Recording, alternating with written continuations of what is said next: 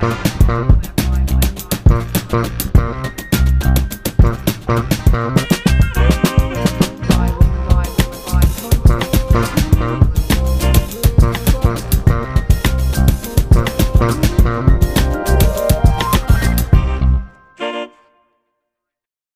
everyone, welcome to Menswear by a Woman podcast, and I have Kenny McCracken. Sorry, Kenny, being dyslexic, right, is one of the worst thing, right, trying to pronounce names. Can I get you to pronounce your name? I'm so sorry in case I say it wrong. You can. Don't worry, I take photographs for a reason. I'm as dyslexic as a bat as well. Anyway, my second name is McCracken. Thank you.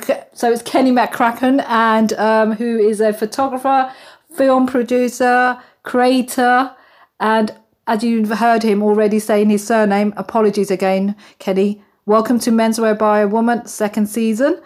Here come the men. How are you? How are you, Kenny? I'm very well, yeah. I'm very well. So, how did it all begin? Should I say that? I've had a weird... It's been kind of weird how I got to here, because I went through so many different things. I kind of messed around for years, from being back in Scotland and studying architecture to start with, but not being very good. Well, I wasn't really architecture. I ended up getting the wrong information from schooling and ended up having to do like an architectural technicianship, which was a 2-year ND thing, which was all just like the dimensions of a stair and all that kind of stuff, what was fine, and if I was older I'd have probably really enjoyed it, but at that point I was just a young kid, so it was all very boring. So I packed that in and then ended up working in nightclubs in Glasgow. So I spent a good part of my youth having fun, basically kicking around Glasgow in a multitude of different nightclubs, and then I realised very quickly that was going to kill me, because it comes along with not very much sleep and lots of everything else. So I was like, right, time to move on.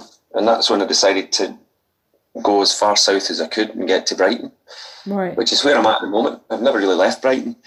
But I came down here originally to study photography, which is what I did. So I did a 2-year ND and then a 3-year degree at Brighton Uni, and then got a record deal. Oh, wow. I know. So I ended up spending like a decade with 2 different bands in the music industry. Oh my God.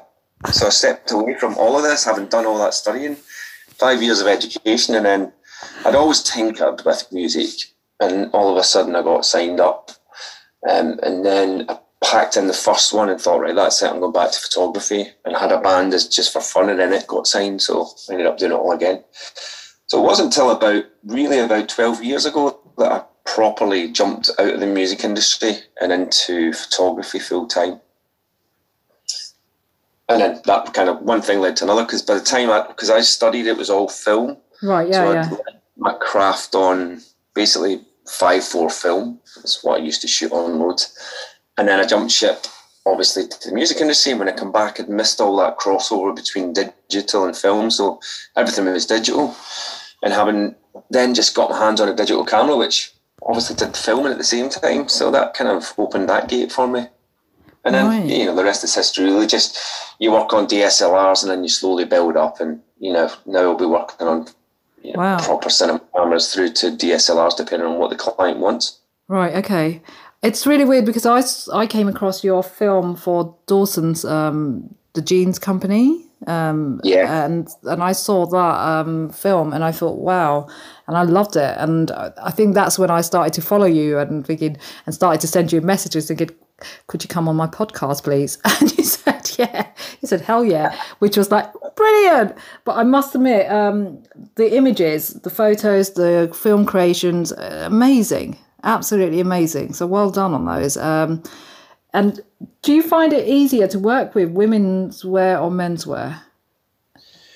Easy with whatever, really, because I don't, as much as people always have said to me, do you focus on one thing? And I don't. Yeah. I do hair shoots, I do product shoots, I do portraits, I do fashion stuff. Yeah. And I tend to zip around between all the genres, which, they do say if you want to be a master at anything, you just stick to one. Yeah. But what the devil? Do you know what? Actually, having this pandemic has proven to me anyway that I've made the right decision, because now I have plenty of my hands in so many different pies that I can flip from one to the other, and they all inform each other, you know. Yeah. I did a shoot like last week, a 3-day shoot for a cycling company, and it's a really kind of stylized, it's lovely stuff.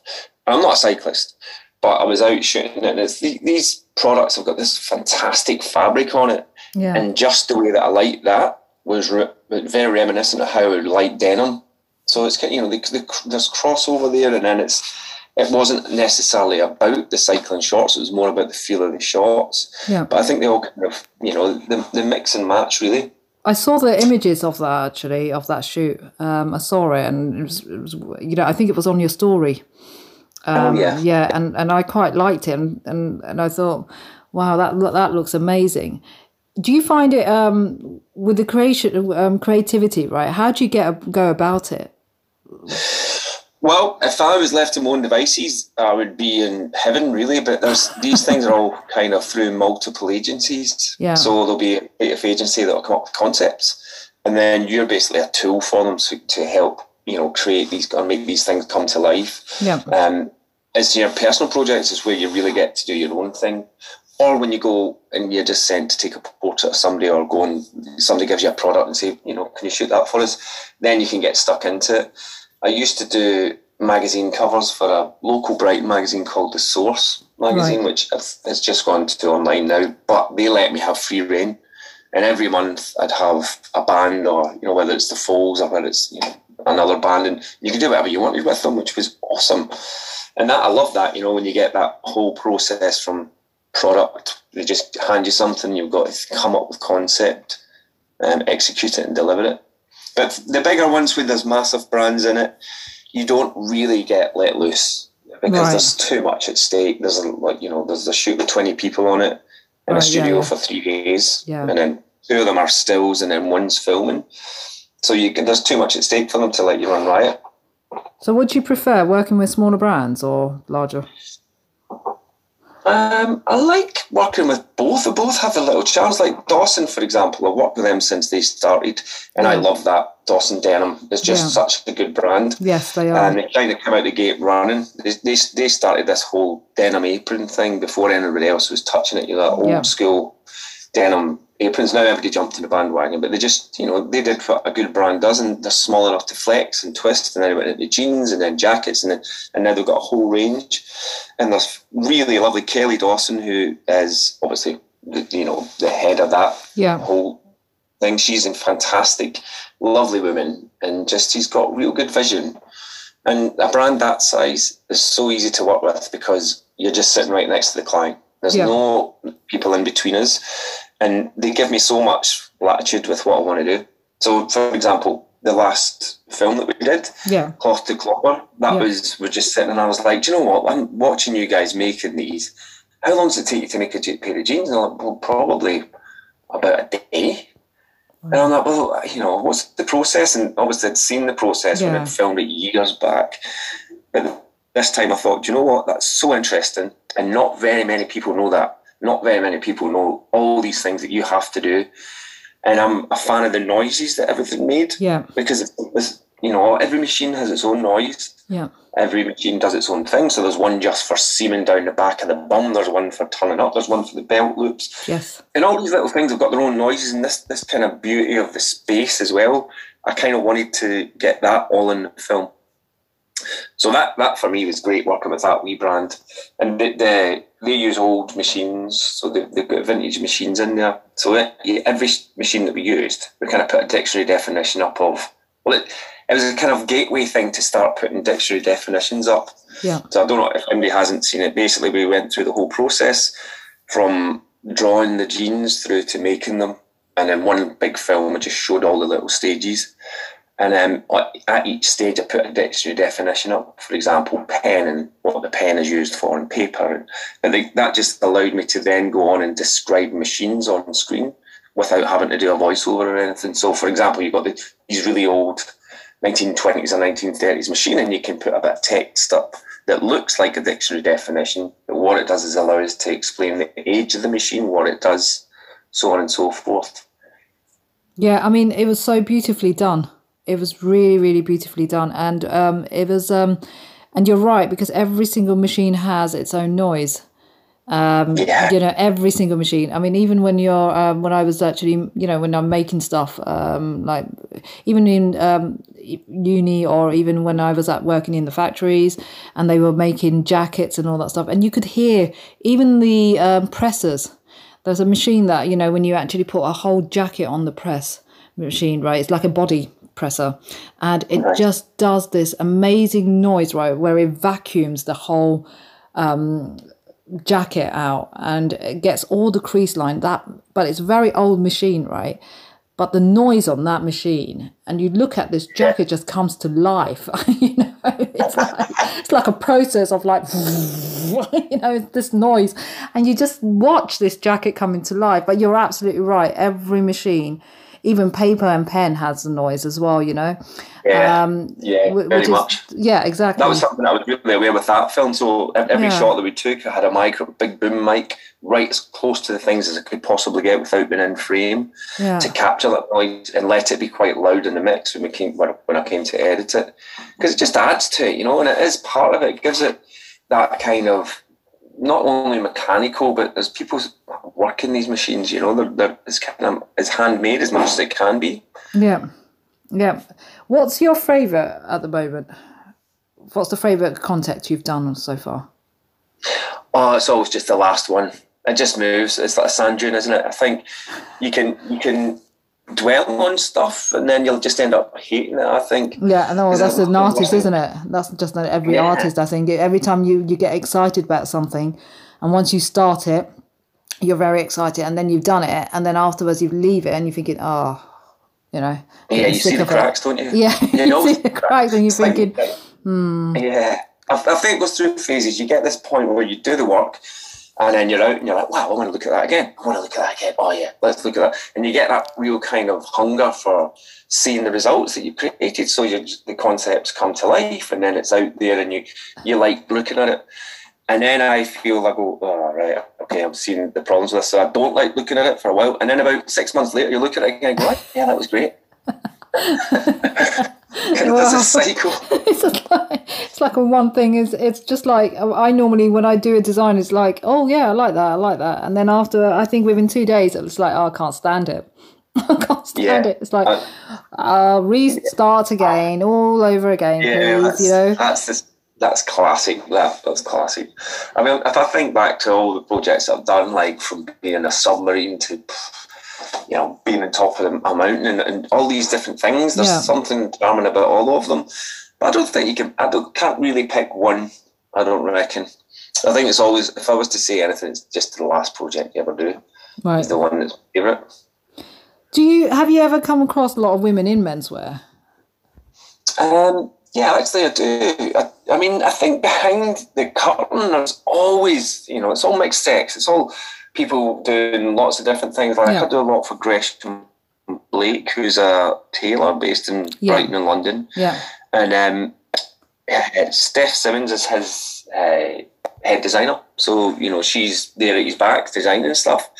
And it's, it's going out under a Gresham Blake label, which is, that's the brand that he's built up. But, there's always women behind it. And his wife, Val Blake, she, he always says to me, he makes the trousers, she wears them. She, runs the business, basically. Well, Gresham, the kind of, hey, really, he's larger than life. Gresham, he's fantastic to work with. So kind of fun. I mean, we just do a bunch of music videos with him under this Shakeable Germ. Okay. So he's got a kind of Shakeable Germ thing, which is basically a combination of a bunch of different musicians that he knows and works with, and they make music, and then obviously we make videos for that music, and in the music videos, Gresham styles all the people. So it's a kind of nice way of getting PR out there for his clothes, as well as starting a record label or a band, I suppose. Mm-hmm. And what's your favourite photographer, Kenny? Any favourite photographers, film content person? Yeah, I mean, it's going to be quite obvious, I suppose, but Annie Leibovitz has always been one of my favourites since I started seeing her work. Just like, I mean, she's not necessarily fashion, but then you could say she is. Just because of her, she's always pushed the boundary before anybody else, and you see so many. If I look through lots of Instagram posts of people, a vast majority of people that try and put any class into their images, or try to make their images look quite, polished and clean, and they're all ripping her off. And that, I always think that's a good sign of somebody that's good, when people rip her off or rip them off. Yeah. And I'd say she's my favourite photographer, really. She always has been. And film director, anyone who you... Well, it's where did you go there? But I've just listened to this podcast with Quentin Tarantino. Okay. And he is out there, man. He is properly doesn't give an absolute shit about anything. I know. What come before. He doesn't. He's just like, what could have come before, right? Everybody goes, oh yeah, this, and he just, he's like, Bruce Lee shit. And that's like, whoa, wait a minute, Bruce Lee, okay. And then he's got all these points, and they're like, actually, he's got a point. So it's like, I just love he's just cool, man. He just does what he wants to do and gets away with it. I mean, can you imagine me interviewing him? He'd probably just shred me to bits. It's just like... I don't know, he sounds like, I wouldn't stop laughing, actually, if I did interview him, I mean, I think you got to know your stuff. You really got to know his stuff. He's got like an encyclopedic knowledge of slasher films and all these references that he brings into his work. I probably have to do a degree on it. You could, honestly. Like, he's just got such a back... Because he worked in a video store. So all he did was watch videos. Films, but he's got that mind where he dissects the shit out of everything. And he doesn't hold back. And, and you see it in his film. You can see all these references that he's brought in, and all these influences, and the things he liked and the things he doesn't like. He talks about stuff very passionately. And he also has a reason for everything that's in the film. So if you're looking at it for something that's quite... You can go to Scorsese and all these people that have done all these amazing big films, but I think in terms of just genre busting, you're not going to get any better. We're not so far. How do you think menswear is going at the moment? I mean, I know you've done quite a bit of menswear photography and all that stuff. How do you think it's going? Has it changed from what you did a few years ago till now? Yeah, I think what's changed more than anything is models, really. The models' perception of stuff. Right. Like, especially male models. Okay. They now know, they're now really leaning into this cross-gender, not giving a shit type stuff. Right. And, before people would like say, okay, we're going to dress you and we're going to make you androgynous and whatnot. Yeah. And they wouldn't lean right into it. You'd have some kind of, all right, yeah, cool, I'm cool with that, yeah, fine. But fine well that they're just cool with it. They're not into it. And what I've found out is, like, there was a little guy we used the other day, a guy called Del, and he's a young model, and he was just like, we were talking about a project that's coming up, which is a kind of gender bending project. Right. And he was like, oh yeah, I'd love to get involved in that. Totally brilliant. Yeah, I'm bang up for any of that. And it's like, that whole perception is really cool, where it, there's a lot of openness coming from the people that are in front of the camera, as well as obviously the people that are behind the camera. So I think, it's funny, isn't it? Because everything goes round and round in circles. Yeah, of course. And it always has done. Yeah. And I think at the moment, we're kind of, everything's quite big and baggy, and there's all these colours, and it's all very vibrant colours. Yeah. And I think at some point that's going to whip on itself and tighten up and become very muted. It's funny how you say that. It's definitely what's that? It's funny how you say that, because I interviewed a tailor designer called Charlie Allen. And he said the same thing. He actually said, and I said, what's the difference between menswear now than it was before the pandemic? And he said, colour. He literally said men are wearing more colour. And I'm thinking, I can see that, actually. And I don't know if you know Drake's as well. Drake's men's. I went into their store recently, about a few weeks back, and it was literally colour. It was so much colour. I mean, great that you guys are wearing colour now. But hey, we got there at the end. It's lovely. I like wearing colour. It's like mind you, I'm Scottish, right? So I'm generally you're quite right. But he actually literally said what you just said, and it's like, well, that's good, because finally we're going to see more men wearing colour, and because a lot of men used to find it quite, I don't know, was it something that was quite hard for them to wear, or they didn't think it was right for them? I don't know why men never used to wear colour. And as a designer, I have no idea why they never used to wear colour. What When you actually start with the creativity side of it, when you actually do the photo shoots and all that stuff, do you presume that you do some research, or do you plan it, or how do you just go about it? Yeah, I start with location, because location will dictate a lot. So, yeah, this brand, which was all these like really kind of heavily coloured scarves and prints. Yeah. So for that shoot, the first thing protocol was to try and find a location, and looking at what was on his products, or what was printed on the products, was like really colourful, like palm trees and all sorts of stuff like that. So straight away I went, right, greenhouse, let's find an old greenhouse somewhere. Oh, nice. And we can shoot it in there, which is exactly what I'm in the process of doing. So once we get the location, and then you can start working out what the story we'll put behind the shots, and how we'll shoot it, how we'll light it, who will be in the clothes, whether it's male, female, or a cross of both. Okay. Wow. So that's what it starts with me. So that's actually a process that we started just kind of partway through the pandemic, so we're wanting to get it rolling, but it's like ships in the night trying to get this project started. But I think it'll be a really nice one when we get it going. How long does it take for the shoot? Is it like from morning to night, or how long do you take? Well, in an ideal world, I would shoot super early in the morning, and then stop, and then shoot as the sun goes down. I'd try and do the golden hours. That would be if I'm exterior, but a greenhouse is a funny one, because I don't know actually if it's better to just light it myself, or whether to wait for this golden hour. What's your favourite music, in a sense? I've got a really kind of, it's a cross section of music. My favourite music is good music, regardless of genre. Right. And do you ever have, I normally, when I'm actually designing or anything, I normally hear kind of the music I want to listen to when I'm designing. And it's really weird, because I was speaking to someone else, Heather Marvin, and she was saying the same thing. And she was saying, once you hear the story the sound of music in your head, and suddenly you start doing a story towards your design. And I thought I was the only one who does that, and she does it as well. But it's suddenly you get all these music in your head, and you're thinking, and you start going into this different dimension, different world, that you forget about this world. You go into this amazing world where you're actually creating. Is it a bit like that? Yeah, absolutely. I mean, I make a lot of music videos, so I've got to work on the opposite way, where I get, very much similar. So I'll get the music, put it in the headphones, and then imagine what's going on in this whole environment that your music creates. And yes, it's much like that. You know, if I am being creative, a bottle of wine and some good albums on, and just sit with whatever it is I've got to shoot, and have a thought process about it, sketch some stuff down, write some stuff down. I think, like, for me, the more I can put down before a shoot, the more comfortable I feel on a shoot, which means the better results you get. Kenny, fashion or style for you?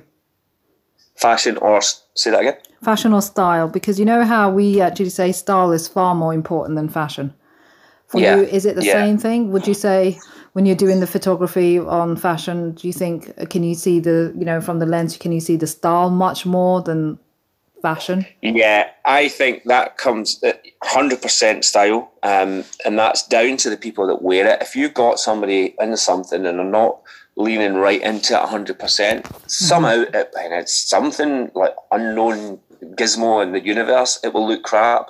But if you've got somebody that can wear crap clothes and lean right into it and just go with it, and wear it with super confidence, then it just, it looks amazing. I just think it's like it's a no-brainer, that one. Have you got a style icon at all? Do you feel like in menswear?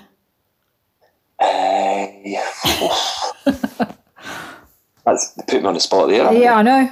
You know what? It's not something I could pinpoint out. I wouldn't be able to say anybody off the top of my head. Okay, no worries. That's fine. I'll let you go off on that one. What would you say to someone who wants to start doing what you're doing? Don't buy kit, buy boots. Right. That, because I think, like, it doesn't matter what lens or what bit of kit you buy. Ultimately, until you know what you want to shoot, then that's a wasted money.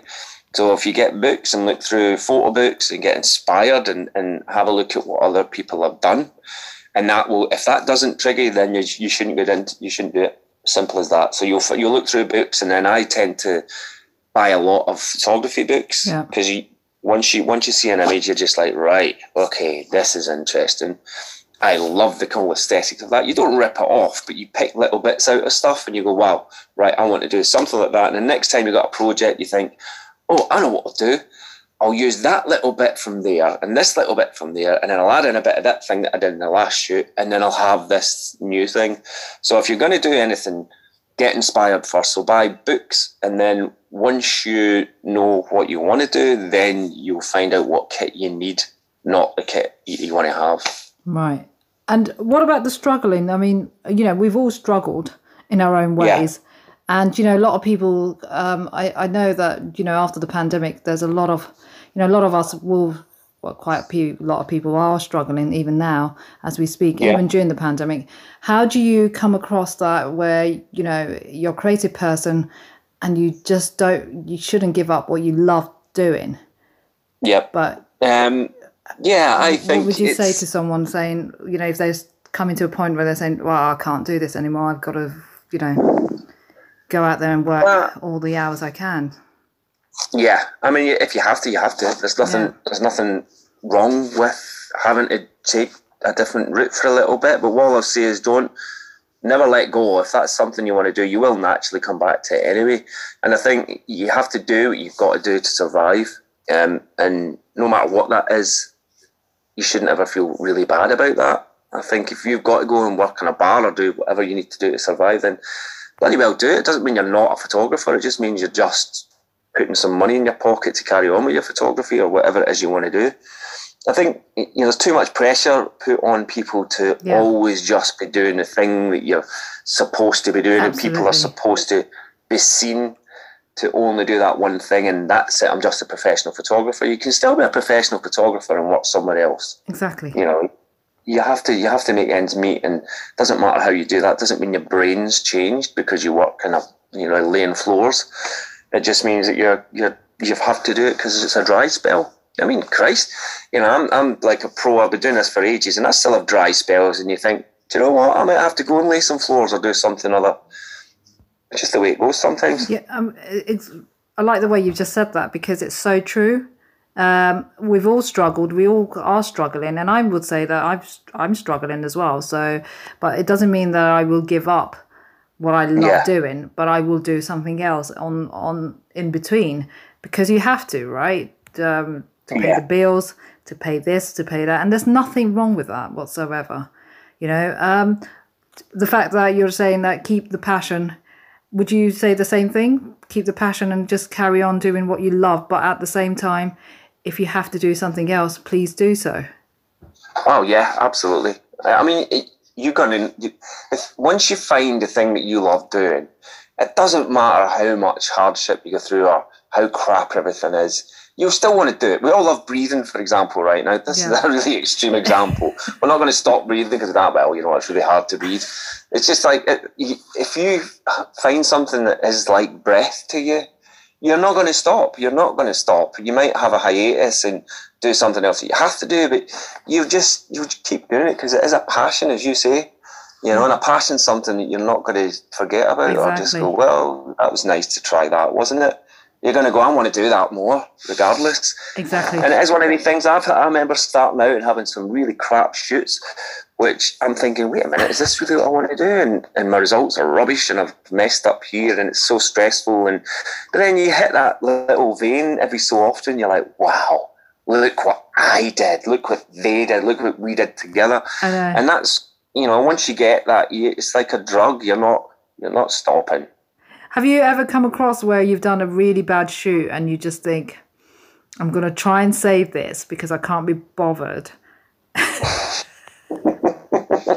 redo this shoot again? I've done loads of shoots that you're not happy with, and you just think, oh my God, but you got to do it either for money or for whatever, and you're like, why am I doing this? And you question yourself so much because you have to do the job. If you want to do this, you're going to have to take the good and the bad. It's not just all nectar you're going to get from this. You have to take some bitter bitter pills as well.